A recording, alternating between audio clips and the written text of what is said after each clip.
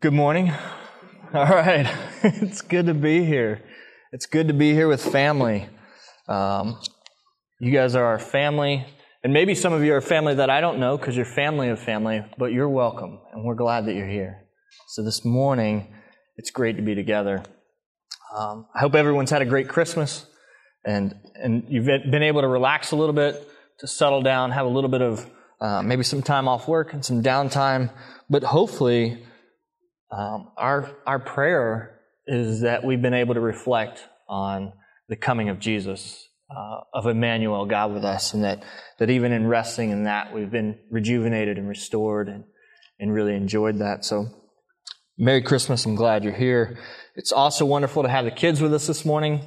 We're treating this like a first Sunday, so we have the 3rd through 5th graders joining us this morning. So as we're going through the sermon, and we're going to be in Romans chapter 12, verses 1 and 2 this morning. If there's a child that's sitting next to you, whether they're yours or just happen to be next to you, they become yours, feel free to, in the process, if they have questions, don't worry about getting in the way or being, a distraction. Feel free to answer those questions. That's key. That's what we want. We are family, and so we do this together. So if you have questions, feel free to ask. Follow along as we're reading through the Bible. We're going to be in Romans 12. We'll be looking at the first 2 verses and discussing how the gospel transforms our lives. I think it's a beautiful gift that God has given us in His Word. And one of the beautiful things about it is that no matter where we are in it, it's a cohesive story. All of it's telling the same thing. All of it is pointing to a great Savior. And so while 2 weeks ago we were in Hebrews, and don't worry, we'll be going back to Hebrews. If you counted only 10 chapters and you know there's 13, we will be going back. But 2 weeks ago we were in Hebrews. Last week we were in Luke and Isaiah. And then this week we're going to be in Romans.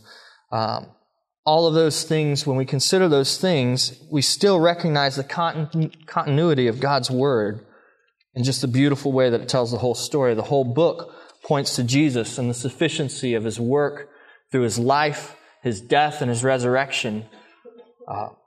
In Hebrews, we've been given this meat, sound doctrine and theology that unpacks the heavenly work of what Jesus did while He was on earth, what was happening in the heavenly realms.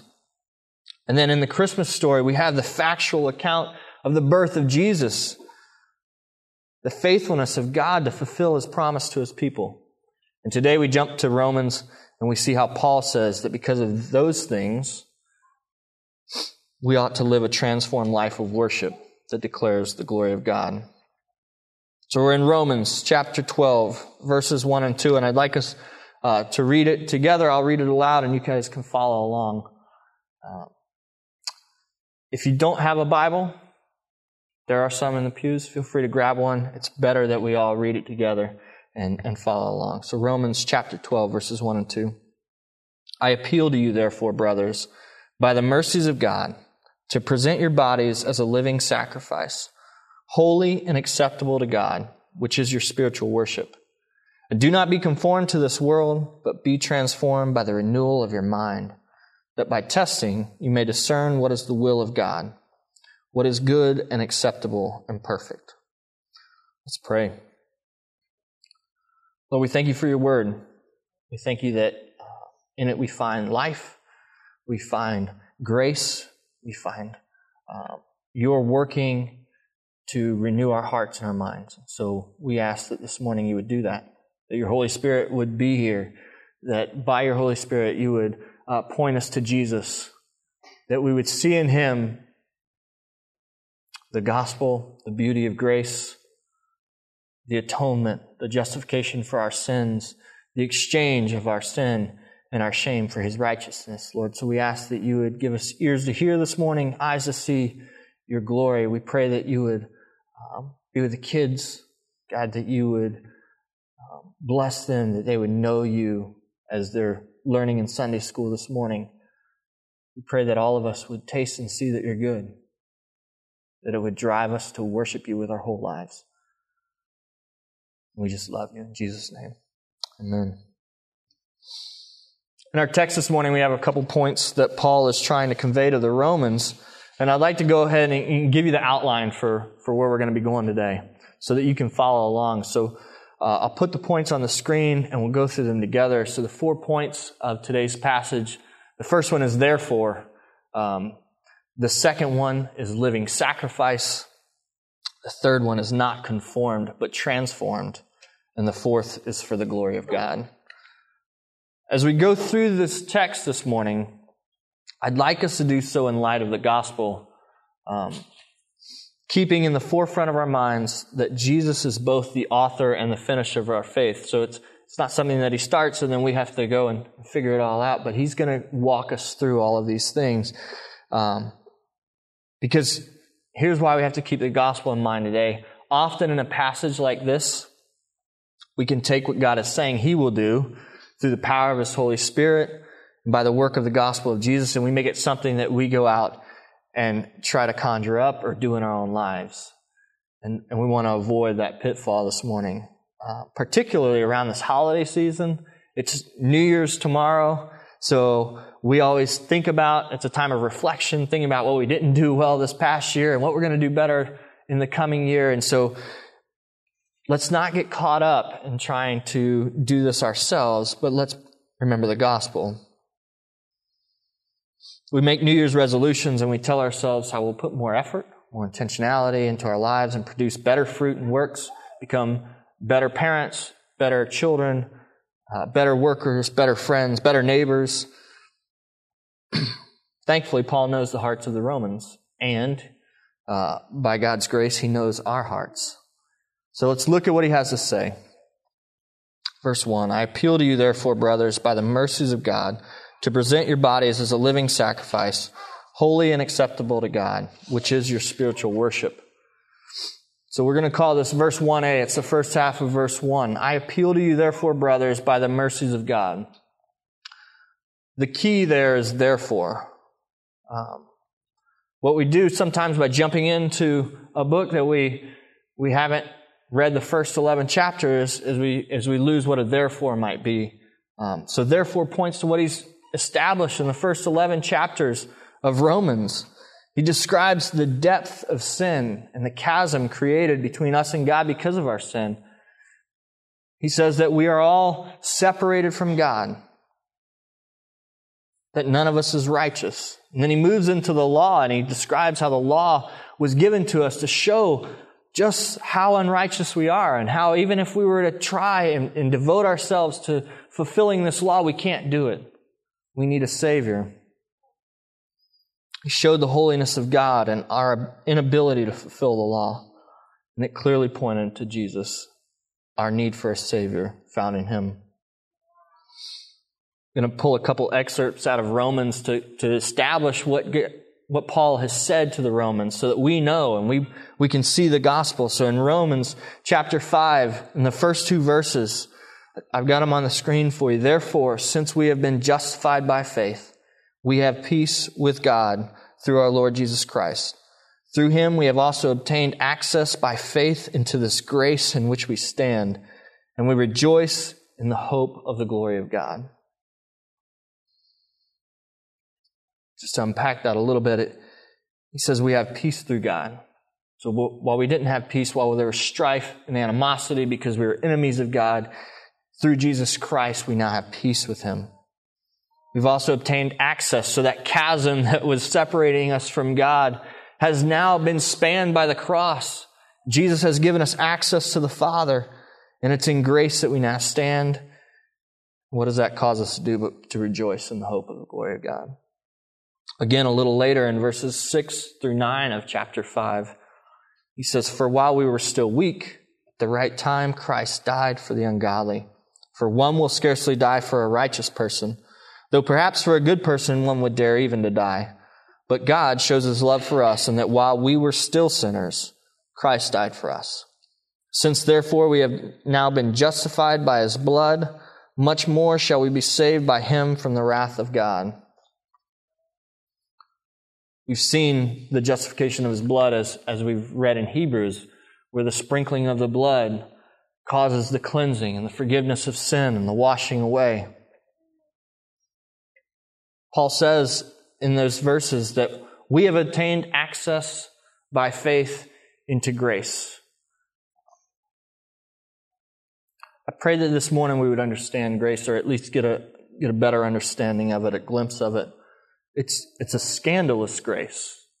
I've been reading Jeff Vanderselt's book, Gospel Fluency, and just kind of diving into some of his podcasts. And one of the things that he says is that if the gospel is not utterly scandalous to you, you may not have heard the gospel.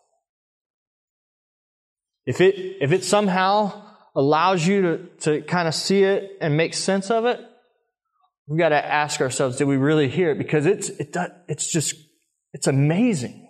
It's amazing grace. It's a scandalous grace. I think that one of the reasons that I have such a hard time with that is I am extremely transactional. I have this idea of kind of a ledger in my head. This is not the gospel. This is Joel. This is not what you need to go out and do. But I want to explain it to you so that we can see what grace is. Because I have this idea that I can earn these things. And really where it plays out, unfortunately, is in my home a lot. I feel like I should be able to carry my weight, and everybody else in my household should carry their weight. And I have an idea of what everybody's weight should be, that they should be carrying.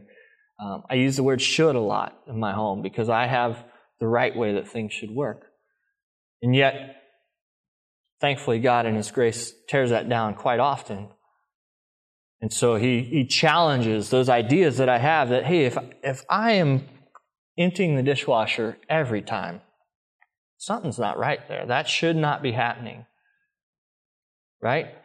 And so we have this idea of what should be taking place. And then a lot of times that'll lead to a conversation, and the conversation starts like you should. Right? Whether it's our children, or whether it's our spouse, or whether it's our neighbor. And so we have this idea, and grace comes and it wipes away any kind of should. It wipes away anything that we have to stand on in our justification. And so when we look at the gospel, we have to see this amazing, scandalous grace. We'll tap into that a little more as we move on, but keep that in mind that if you have an idea of what grace looks like, just ask God. Say, God, maybe I've just made your grace too small. Maybe I haven't asked questions because I don't want to know, because it would strip away what I'm standing on right now. Paul continues and he says, not only is Jesus our Savior, but he says that there's nothing that can separate us from that salvation. At the end of chapter 8, he lists all the things and says that none of those things can separate us from the love of God, which is in Christ Jesus our Lord. Nothing can separate us from Christ because we haven't done anything. We haven't done anything to earn it. He continues saying we were enemies, but in His sovereignty, God has chosen, He has elected us, He has grafted us into a family. We are adopted heirs. And all these things are done by God and for God. And that's Paul's appeal. That's the impetus of what he's going to drive here. We have to have that, though, because if we don't have that, we'll take this and we'll make it a checklist of things to do. We'll say, living sacrifice. All right, I can work on that. Not there yet, but I'll work on it really hard. We can say transform mind. I just need to read more, right? If those things become a checklist, we're really going to miss it. But if the therefore, by the mercies of God is what's driving this, we're going to experience the grace of God, and we're going to experience transformation because of the gospel. If we appeal by anything other than the mercies of God, we're appealing to our own self-righteousness. It's never going to be enough. In that transactional process, you're never going to meet up to what it requires. But we try to do it. God's trying to wipe that away. He appeals to a gospel that is sufficient in mercy and secure and firm in Christ. Paul is just harping on the sufficiency of the gospel. And all of these things align with our interpretation of the gospel on the ground. We talk about gospel on the ground in partnership, and hopefully we're continuing to talk about it in our community groups and different things. But we have this regeneration process that God comes and regenerates our hearts and changes us inside, and then He we're justified because of what Jesus did on the cross. And we've read that in Romans, that we are justified because of Christ and Christ alone. And then the sanctification process, what it means to have that righteousness that God has already given to us start to work itself out in our lives and to be shown in the way that we love each other, the way that we love our neighbors, the way that we love our enemies. And then glorification. All of this points to a beautiful Savior who's seen as we start to live these things out. And we know that we will participate with Him in glory. So regeneration, justification, sanctification, and glorification. So Romans 12, 1 and 2 kind of focuses and keys in on this sanctification process and how that process is fed out of a right understanding of our justification through Jesus Christ alone. So keep in mind the gospel as we're going through these things, that's the therefore that's driving everything else. Verse 1b, present your bodies as a living sacrifice, holy and acceptable to God, which is your spiritual worship. Point number 2 is living sacrifice. You see, that sufficient gospel, as we begin to understand its reality, compels us to respond. You can't experience that gospel and begin to understand a scandalous grace and then just sit back and be like, that's kind of cool. That sounds really good for you. No, it's going to change us. Because of what the gospel has done, now our lives, the sacrifice of our lives, is a holy and acceptable sacrifice. Because of what Jesus did. Which is why Paul continues, offer your bodies as a living sacrifice, holy and acceptable, which is our spiritual worship. As we've read in Hebrews, it is impossible for us to bring a right sacrifice that cleanses and makes us holy. The only righteousness that we have is imputed righteousness. Righteousness given to us by Jesus Christ through His sacrifice. His death on the cross in our place.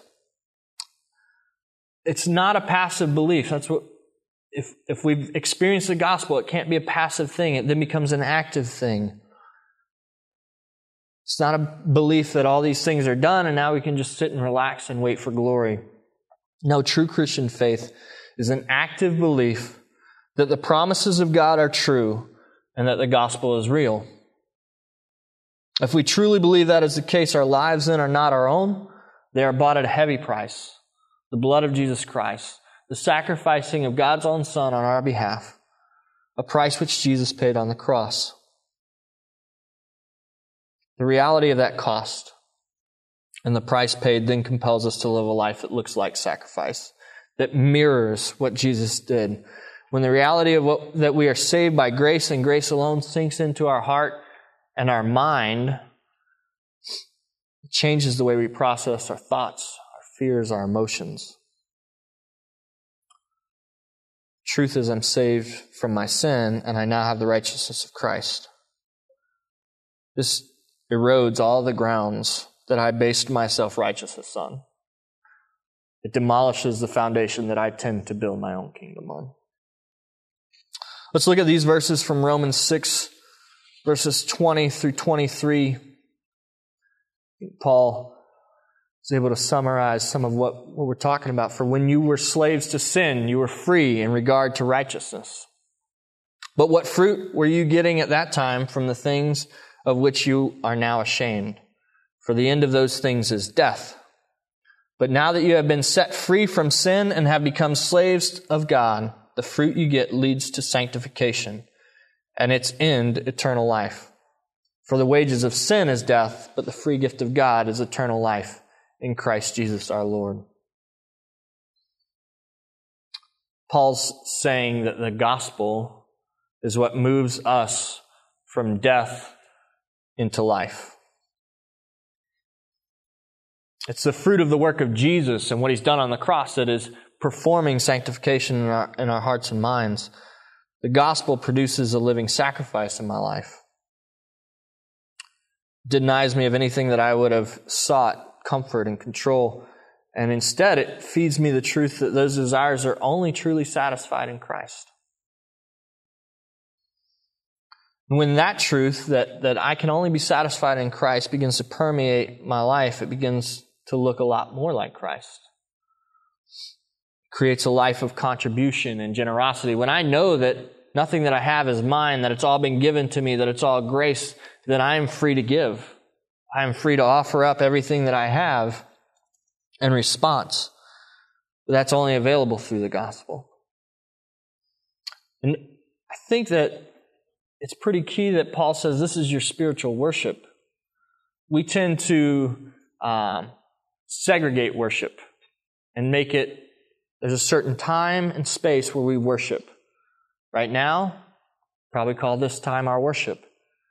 But maybe afterwards, when we're watching football, we don't necessarily call that our worship. That's more of our downtime, kind of me time to relax. God is calling us to a living sacrifice that's a whole sacrifice.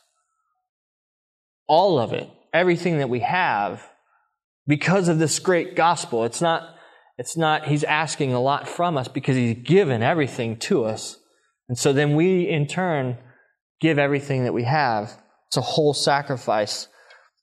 So now, our spiritual worship becomes the day-to-day things. Scrambling some eggs can become a spiritual act of worship. We can be serving each other. We can do it with a heart that is looking to glorify God in everything that we do. It can be correcting our children. It can be going to work. All of these things now become our spiritual worship. So we can't segregate those things and say, this is worship. Our whole lives are worship. We, all the time, in every way, are declaring that something's good. So let's declare that God is good, because He is, and we've experienced it, and we've seen His gospel.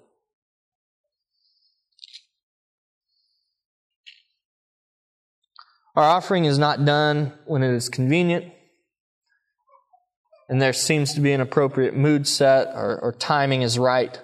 Our offering takes place all the time, both in our joy and in our suffering, both in plenty and in want. It's everything that we have. A living sacrifice. Point number 3, verse 2a, if you will. Do not be conformed to this world, but be transformed by the renewal of your mind. I'm going to spend a little bit of time here. This is one where we can take it and we can kind of run with it, and we can say, I need to do something. So not conformed, but transformed is the third point. Paul goes on to encourage the Roman church to not get sucked back into trying to look like everyone else. To not sound like everyone else, to not live like everyone else, because our tendency is to conform to whatever it is that we are in. And we happen to be living life in a world that is very not Christ-like. And so we tend to be drawn to those things. But let's look again at verse 2. He says, don't be conformed to the patterns of this world. And if the gospel is true, why would we go back to something that we know doesn't satisfy? If we've just proclaimed that gospel, and we said, man, that's beautiful. We sang it. Grace alone. And like we sang it because it means something. Why would we run to anything else then? And yet we do. We run to all these other things. But Paul is reminding us of the truth of the gospel. Let that transform the way that you think and the way that you live. Why would we try to just fit in, knowing that there's better offered in Jesus? Paul says, no, don't be conformed. Be holy, be set apart. Be all of the things that Jesus has done. Put on the righteousness of Christ that doesn't look like anything else you're going to see. It's not just us who realize that the world doesn't satisfy. Everybody who has tried and pursued the world knows that it doesn't satisfy. They might know it for a little while and think that it will, but they come to the end and they know that it doesn't. So we know what does satisfy. Why would we run to anything else? Be not conformed, but be transformed by the gospel. Act differently. Think differently. Feel differently. We are different because we are transformed. We're being sanctified with a renewed mind. This is the work of the Holy Spirit in our lives. The Holy Spirit is producing a transformed way of thinking, where instead of pursuing our comfort and our pleasure and our ease, we are pursuing God's glory. And what does this renewed mind look like? The MacArthur Study Bible was really helpful in defining it. And it says the renewed mind is one saturated with and controlled by the Word of God. All of this seems a little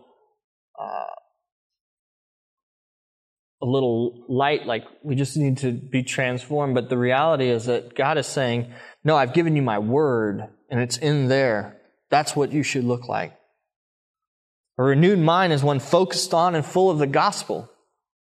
As our mind is renewed, we begin to take every thought captive and compare them to the truth of the gospel. Like Paul talks about in his second letter to the Corinthian church. He says a renewed mind is an active mind that compares our thoughts and emotions to the truth found in the gospel. Talking about taking every thought captive and what that looks like. Let me give you an example. Before I did this, I was an engineer at the Cape, and I was working for a government contractor. And I was hired in at a very low salary because I didn't have a degree. I had some work experience in the Navy, but I did not have the degree that would merit a higher salary. And so, as I worked really hard, I struggled with a sense of not feeling respected or appreciated for how hard I worked. And often this led to thoughts of bitterness and frustration in my mind. So that's where I was. Taking these thoughts captive, right, comparing them to the Word of God, comparing them to the truth found in God's Word, says that what have I earned? What do I deserve? Paul says in Romans that the wages of my sin is death. That's not very encouraging. But that's true. Like, because of my sin, I deserve death. And so the reality of what I deserve, and as I start thinking again in that transactional sense, well, I worked this hard, so I deserve this, just gets wiped away. The reality of what I deserve is not better pay at my job. The reality of what I deserve is death and separation from God because of my sin. And yet God, in His mercy and His kindness, has not only saved me from my sin, but He's blessed me. He's given me a job. He takes care of all of my needs. That's beautiful. That's something that's worthy of being thankful for. Not grumbling and complaining, but rejoicing in what God has given me. Knowing and actively believing this truth, my thoughts and attitudes then should be one of gratitude and joy for the salvation of Jesus and what He's done and His blessings in my life.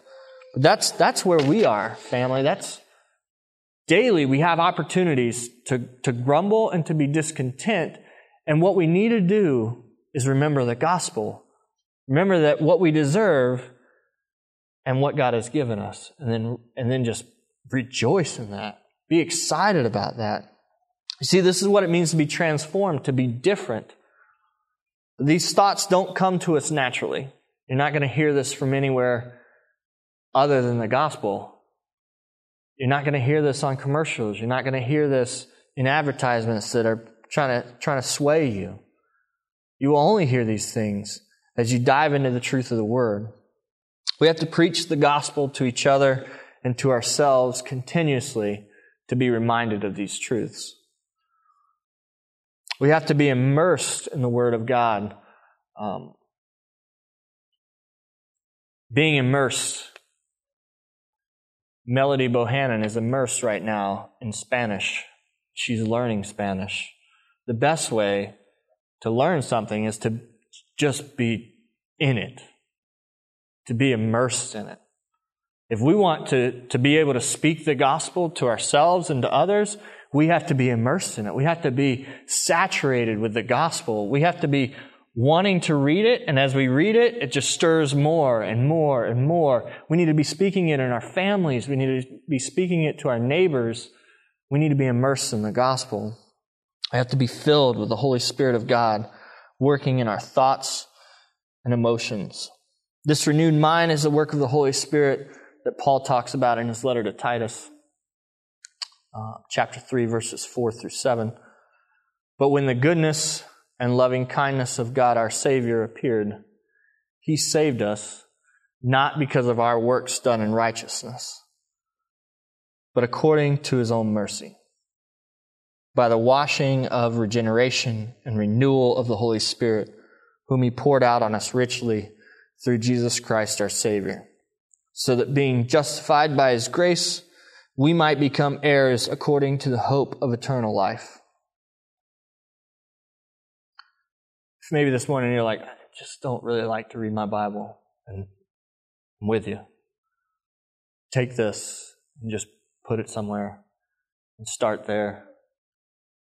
When the goodness and loving kindness of God our Savior appeared, He saved us not because of works done by us in righteousness. That's for me, because I told you that I'm transactional. I like to think that my works mean something, that it can earn something. But when the goodness and loving kindness of God our Savior appeared, He saved me by His grace according to His own mercy.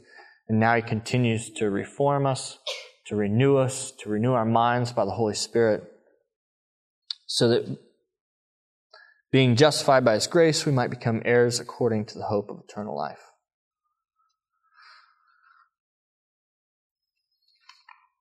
Don't be conformed. Be transformed by the gospel. Number 4, that by testing you may discern what is the will of God, what is good and acceptable and perfect. Point number 4, for the glory of God. Paul says that if we are not conformed to the world, but transformed by the renewal of our mind, that we would know the will of God. The Bible clearly states the will of God throughout all of it. Throughout the whole story, the glory of God is on display. God's will, His good and acceptable and perfect will, is that we might know Him. We like to take the Bible and find out how it's about us. When we start there, we're starting with the wrong question. Let's take the Bible and find out the story of God in it. Let's find out about why He's glorious and why all of these things say that we should give our whole life, that we should be transformed. Why is all that necessary? Because God is glorious, and we read it in His Word.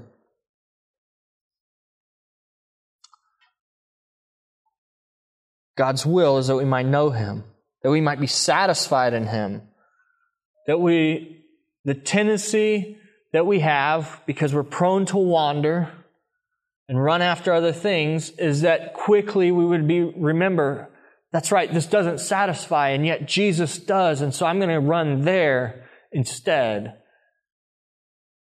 Pray that God would just stir in us satisfaction, that we would remember how good He is, that He has everything that we need for life, and not just life, but life abundantly, that we'd be quick to run to the gospel.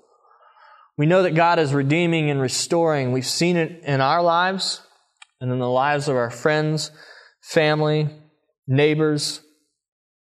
We know that He's promised a new heaven and a new earth, and He's working all things together toward that good end. And so we're transformed by the gospel. And as we're transformed, the world sees people that are being transformed. And they have to say that the glory belongs to God. They see the testimony that we bear of God saving wretches like us, sanctifying us by His Word and His Holy Spirit, producing the fruit of righteousness and joy and peace and love. And they see people with nothing else in common except the gospel, people who maybe don't like each other, and they have every reason to, and maybe they even have reason to hate each other. But instead, because of the gospel and because of the grace that they know that they deserve hell, and yet they've been given this beautiful gift. So now they embrace that, and they embrace everyone else that God is drawing into the family. And so that's what the world sees, and they see all of these people joined together as one body for the glory of God. We know that the reason that God is joining this body is so that He can prepare a bride for His Son. And we get to be that bride. We get to join in. We become participants in the gospel. Paul's next couple verses in chapter 12 continue to identify that beauty. He talks about what it looks like when the body of Christ with different gifts come together. It brings God glory. He says it looks like love at the end of chapter 12. He says it looks like dying to each other and living for the glory of God. He puts it rather clearly in his letter to the Philippians, chapter 1, verses 9 through 11. This is his prayer for them, and I believe that it's his prayer for us. It's my prayer that your love may abound more and more with knowledge and all discernment, that you may approve what is excellent, and so be pure and blameless for the day of Christ, filled with the fruit of righteousness that comes through Jesus Christ, to the glory and praise of God. Not to the glory and praise of ourselves, not so that we look better, but because it points to somebody who is best, who is wonderful, who is worthy of praise and glory. This gospel compels the praise and glory of our God. And so as we close, let's remember these 4 points. Therefore, this beautiful gospel, it's what drives it. If we go and we skip that step, and we just start trying to live a life of sacrifice, it's not going to go very far. We're going to get frustrated. We're going to say, why am I sacrificing when nobody else is sacrificing? Right? And we're going to start with this list of why am I doing the dishes when nobody else does the dishes? Those types of things. But if it's the gospel that is compelling us, then the dishes become an act of worship. It becomes an act of service to our God and to our fellow man. The gospel is the catalyst that drives all of these things. We must know the gospel found in God's word and know it so well that we believe it and speak it to our own hearts and the hearts of others.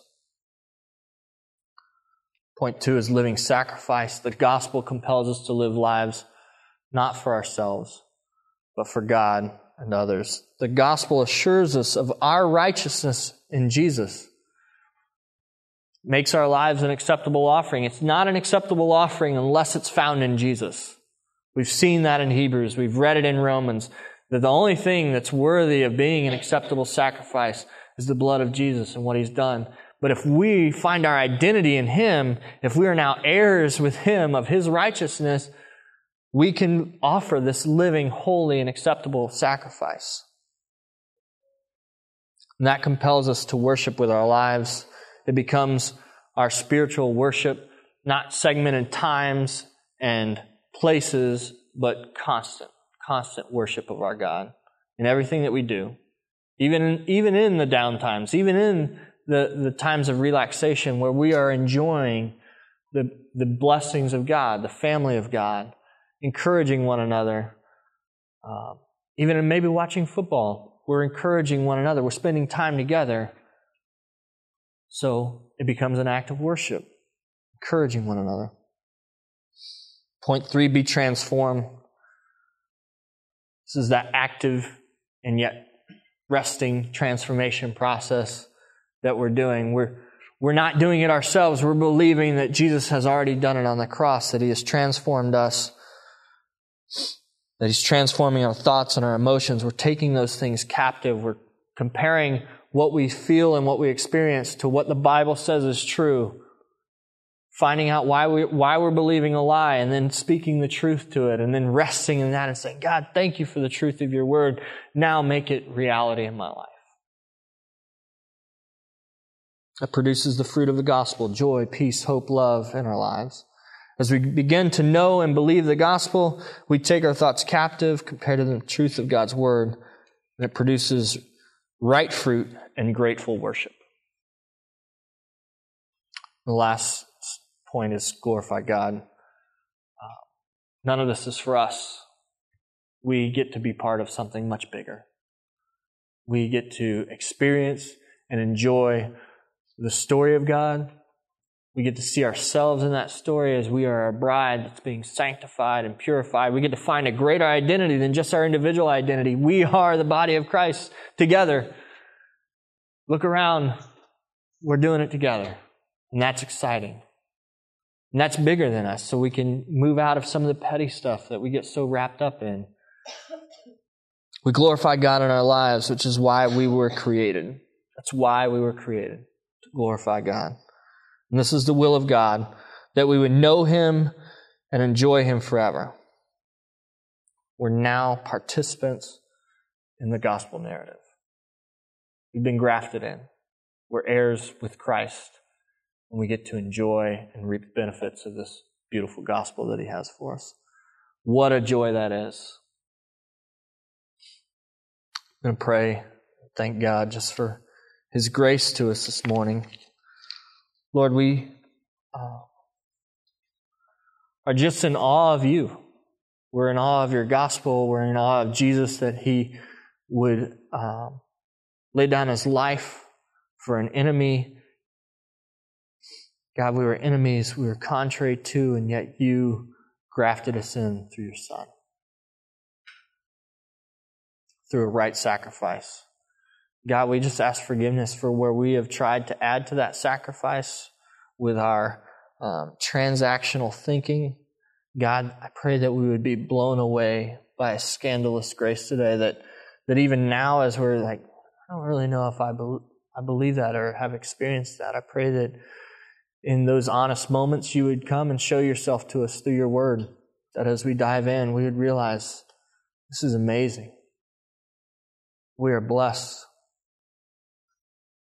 God, and I pray that this gospel would produce in us a desire to lay down everything that we have and everything that we chase after for the glory of God, that we would see ourselves as participants in Your story, that our life now is not our own, that we would surrender those things that we hold on to, we would lay them down for Your glory, so that our lives now become a living sacrifice, and we experience joy and peace, love, God. And that most of all, that those things would not be experienced for our own edification, but those things would point to a beautiful Savior, to a glorious God who is creating and recreating and renewing all things, God. I pray that our lives would testify to the glory of God, that our hearts would be changed and softened, that we would tangibly meet the needs of those around us because of Your gospel working in our hearts, and then we would just declare Your glory. Thank You for a family, and that we get to do this together. Pray that this morning, as we get ready for the new year, that we would remember the gospel, that it would be tangible to us, that it would stir in us a desire to lay down our lives as a living sacrifice, that it would transform our hearts and our minds the way we think, and that it would give You glory. Thank You for all these things this morning. In Jesus' name, amen.